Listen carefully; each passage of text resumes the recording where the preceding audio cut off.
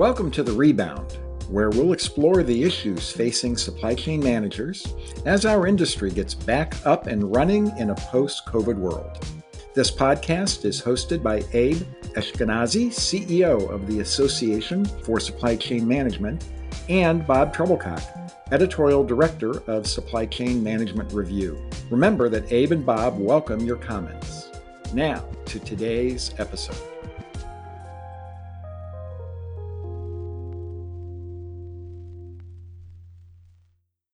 Good afternoon and welcome to today's episode of The Rebound, Working with Competitors, or Why Co-opetition is the Future of Supply Chain Management. I'm Bob Treblecock. And I'm Abe Eshkenazi. And joining us today is Emmanuel Hassoun. Emmanuel is a principal director with Accenture, and he's the co-author of an article by the same name that I published in the September 2022 issue of Supply Chain Management Review. Emmanuel, welcome. Thanks, Bob. I'm extremely happy to join the Rebound. Well, Abe and I are thrilled to have you with us. And this is an episode that I was really excited to do because I think you and your colleagues are onto something. In the same issue as I published your piece, I had an article about the shared e-fulfillment network that American Eagle Outfitters is developing for small to mid-sized retailers.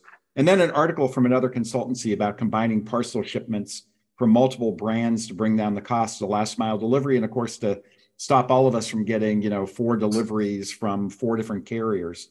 Soon after we published that issue, Gap announced that it's opening its e-fulfillment network to other retailers to make better use of its assets. I'm sure they're not alone and that retail isn't the only industry that's exploring this particular concept. So from where you sit, having done this article, what do you see going on out there in broader industry, not just retail? Is it something in the water? What led to the article? I think all the supply chain have been through several historical disruption. We can name the COVID, we had the post-COVID bottlenecks, we had the war in Ukraine. You have overall a very strong pressure on ESG for supply chain to be more transparent, more sustainable, you have regulation enforcing the disclosure of Scope 3 emission and so on. And I think many companies found out that despite significant investment in their supply chain, these ones are still very complex. They are very sensitive to disruption. Many of them can provide limited visibility on their shipment, real time, and so on. And what we saw is that many of them don't have a plan B in case of a major disruption. And I think this has been an eye-opener for many companies. And in face of light of all these challenges, some may say, well, let's continue invest in-house and let's upgrade our supply chain, our system, and so on. Some might say, well, let's try to pass through our 3PL or 4PL providers. But when you think about it, what they need is a massive amount of reliable and real-time data to track their shipment, reroute them real-time. They need forward-looking analytics, digital twins to optimize their distribution network, be able to stress test their supply chain and potentially create what-if scenarios. And that's, when you think about it, it's a quantum leap in terms of digital transformation. And several companies might figure out, wow, we will not be able to invest that much. We don't have the internal resources to lead this transformation. So could we do something differently and could we do innovative? And that's where potentially, the resource sharing approach comes in. Emmanuel, let's take us a little bit deeper. I know that you're talking about at a macro level, digital transformation, which almost every organization is investing in right now. The concept of shared networks, a co-opetition. Give us a sense of how you're defining it. How does it work in practice? Basically, so the purpose will be for different companies to share resources. I would say ideally in the same industry to maximize synergy, but potentially you could imagine different companies from different industries but having similar supply chain need in the same region or geography, which could share. And I see 2 ways of sharing. I think one was developed into a September supply chain review, And it's, for example, a company which is going to invest in some supply chain assets, like a 3PL and so on, and will open this 3PL or these assets or this digital platform to other companies. The other one would be, for example, for different companies to put in common their supply chain resources. So it could be warehouse, it could be trucks, vessels, air freight, capacities, and so on, and share the same contract. And here, it's slightly different because it means that they have to put this in common through a virtual hub or through a new legal entity. And that's, to me, the two approach I would see for resource sharing. So, Manuel, what are the hurdles or the barriers to make it work as you see it? For example, and I'm going to talk to retail in a moment, and I know you're thinking much broader than retail, but when I was talking to a friend of mine who used to be a VP at Toys R Us, and he was reacting to what some of the other retailers are doing, he said, hey, it's an attractive idea. On the other hand, I never would have put money in the pocket of my retailers. So getting companies that may be both competitors but now need to cooperate, how do you get them to work together on this? Based on my experience, three main barriers. First, it will be the internal buy-in. It will be the management buy-in and your own supply chain buy-in. The second one will be the trust. And the third one will be some legal aspects. So if we go in the first one, maybe to detail it further, I think the buy-in, especially the management buy-in, is going to be essential to support the discussion with your competitor, to support the future investment to make in resource sharing a reality. And because it's a new concept, and as you describe it, many people say, hey, why should I invest to make my competitor stronger? You might also have, at some point, when you share with competitor, you will have to disclose some information. If you don't have the right buy-in in-house, people will start saying, oh, we cannot share that. This is confidential. We need NDA in place and so on.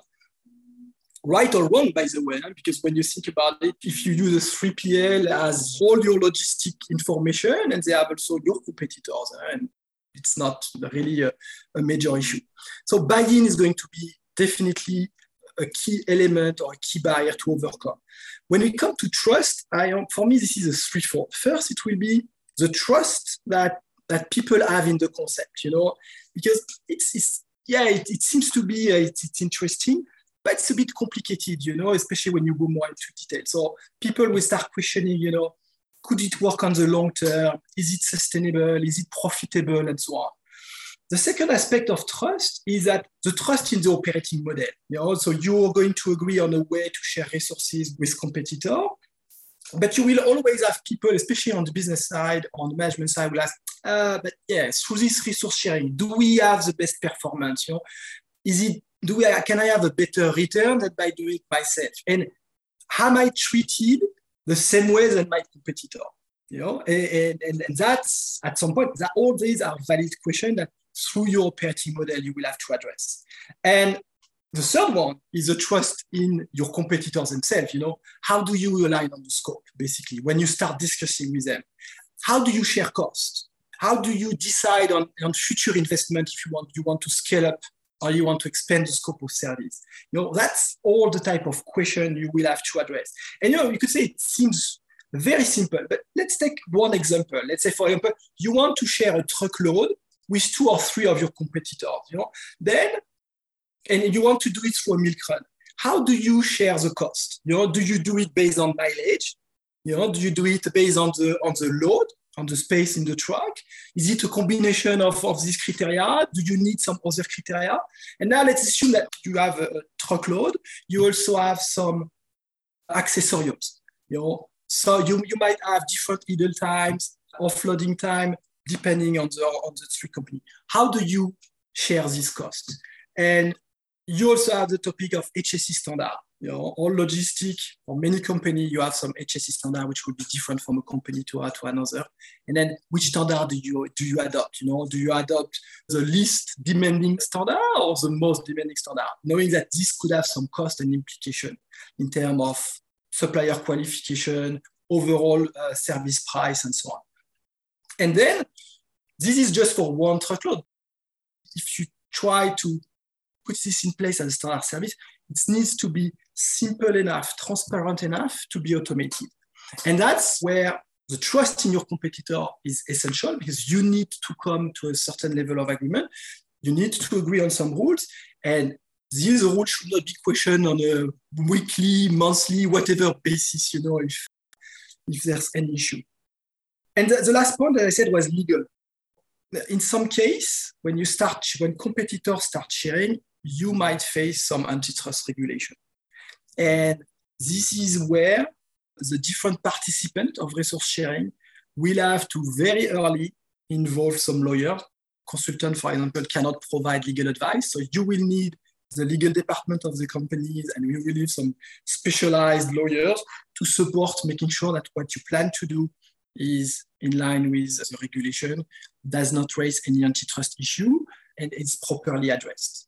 And that's, as you can imagine, you're putting lawyers of different companies together is also can be a barrier if it's not properly organized upfront and managed. Manuel, great description of some of the hurdles that the organization faces, outside, and developing that trust-based relationship, which you identified is really critical to establishing that long-term vision. Give me a step inside the organization. What are the steps that the company needs to take within the organization to prepare themselves? How do you create that framework for a trust-based relationship? My gut tells me that not everybody is going to jump on board immediately within the company. No, for sure. And I think, for me, if you want to put in place resource sharing, personally, I see 6 steps. The first one is as a supply chain leader, you need to define what you want to achieve for your company. How do you support the business? What value do you create for your client? What do you want to achieve? And how potentially resource sharing is going to support that. The second one is to find a scope. You cannot cover everything day one. So basically, to support, create value for your client, what do you want? What could you share as a starting point? And how could you potentially expand? The third point, to me, is who do you want to work with? Or who can you work with? Well, we know that on some markets, some competitors, they base all their competition on the opposition between their company and their competitor.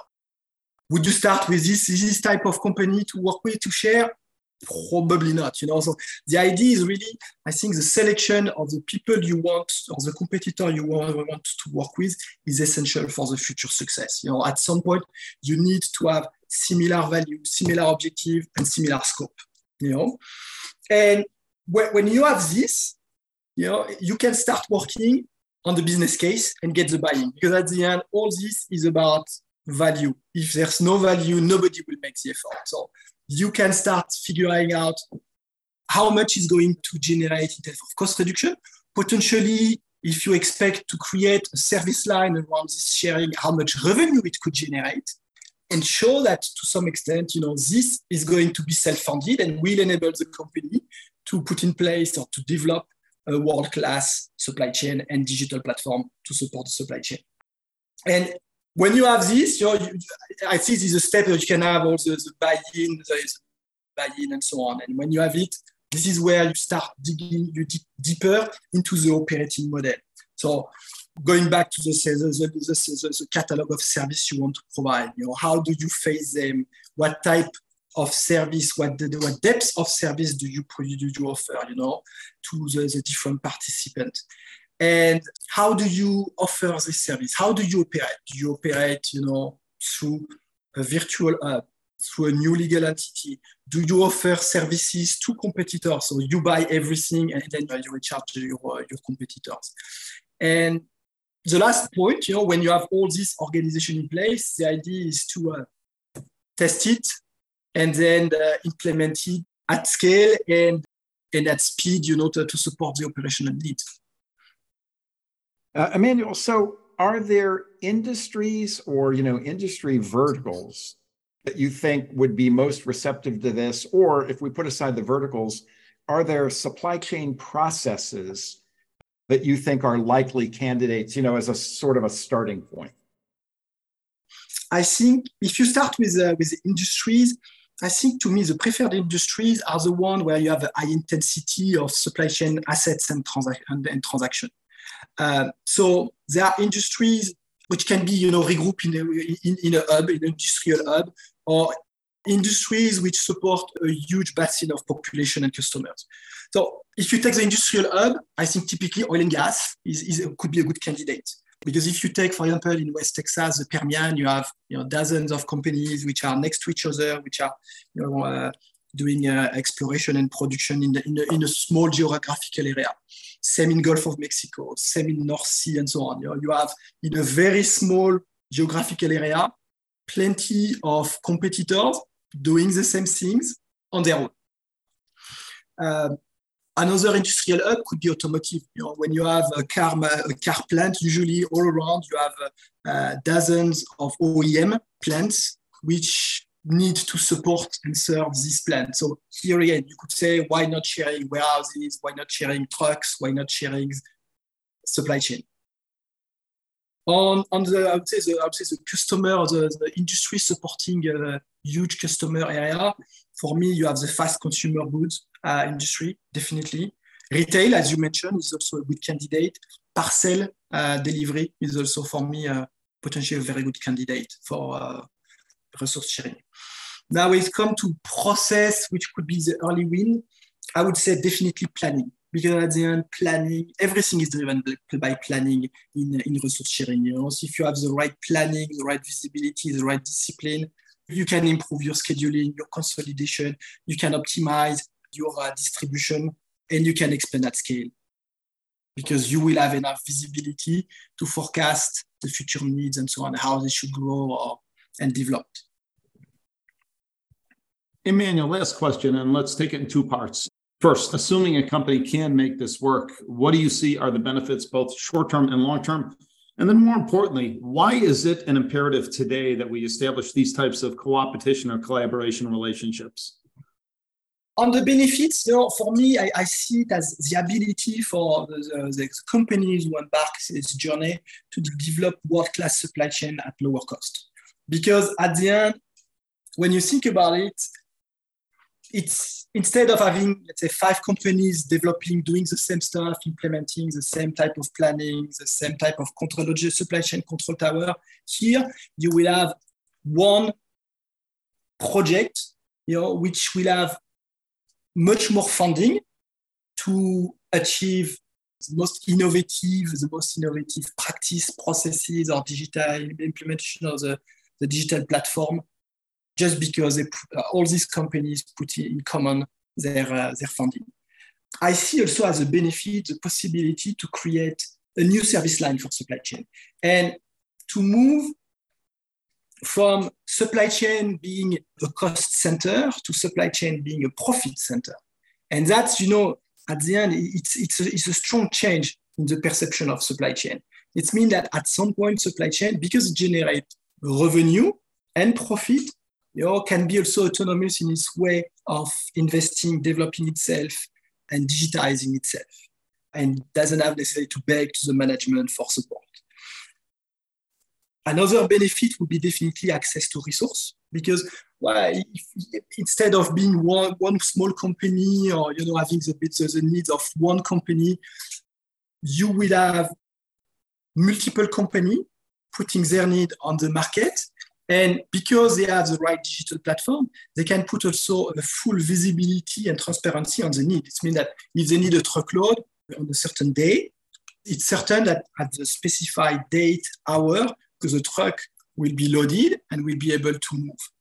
Versus when you don't have the right planning or when you don't have the right data, we know that the truck can arrive and wait for the load, and then it's additional cost for the supplier. So I think definitely this type of digital shared approach will be much more interesting for suppliers. And at the end, the benefit is overall, it's a much better asset utilization. We did some project where we identified that companies could increase the asset utilization. And asset, you could say, it could be between from the truck utilization, truckload utilization, vessel load utilization, or air freight, from 20 to 30%. So it can be significant, honestly. Now, in terms of imperative, why it's extremely important?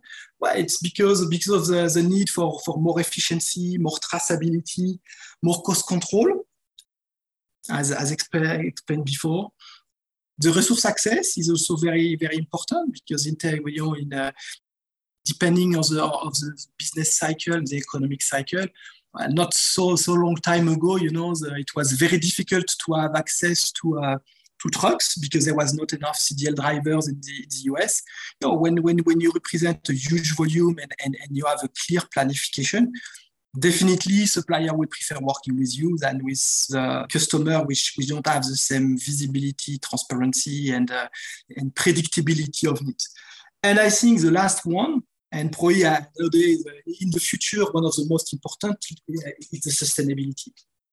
Because at the end, when you increase your asset utilization by double digit, when you show that to reduce your carbon footprint, you can go beyond traditional competitor reluctance, the traditional reluctance to work with your competitor. Definitely here, I think it's a very positive message, and it's a message that you can even convey down to your customer, and which could make a difference for a company. Emmanuel, thank you so much. This is just fascinating, and I think we're going to see quite a bit more over the next few months, if not years, on co-opetition and collaboration. We think this is an extraordinary step forward. That is all the time that we have today. A special thanks to our guest, Emmanuel Hassoun from Accenture. And finally, a special thanks to you for joining us on this episode of The Rebound. We hope you'll be back for our next episode. And for The Rebound, I'm Abe Ashkenazi. And I'm Bob Trebilcock. All the best, everyone.